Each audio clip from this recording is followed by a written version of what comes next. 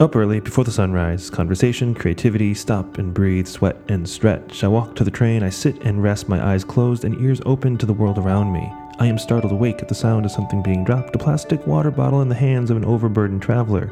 I see a stranger reach down and hand it to her, a small gesture filled with significance. I see you, and I'm here to help.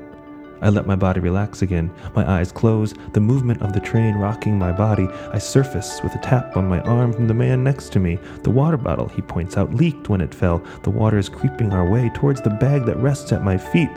I smile. I nod. Thank you, I say. This small gesture is filled with significance.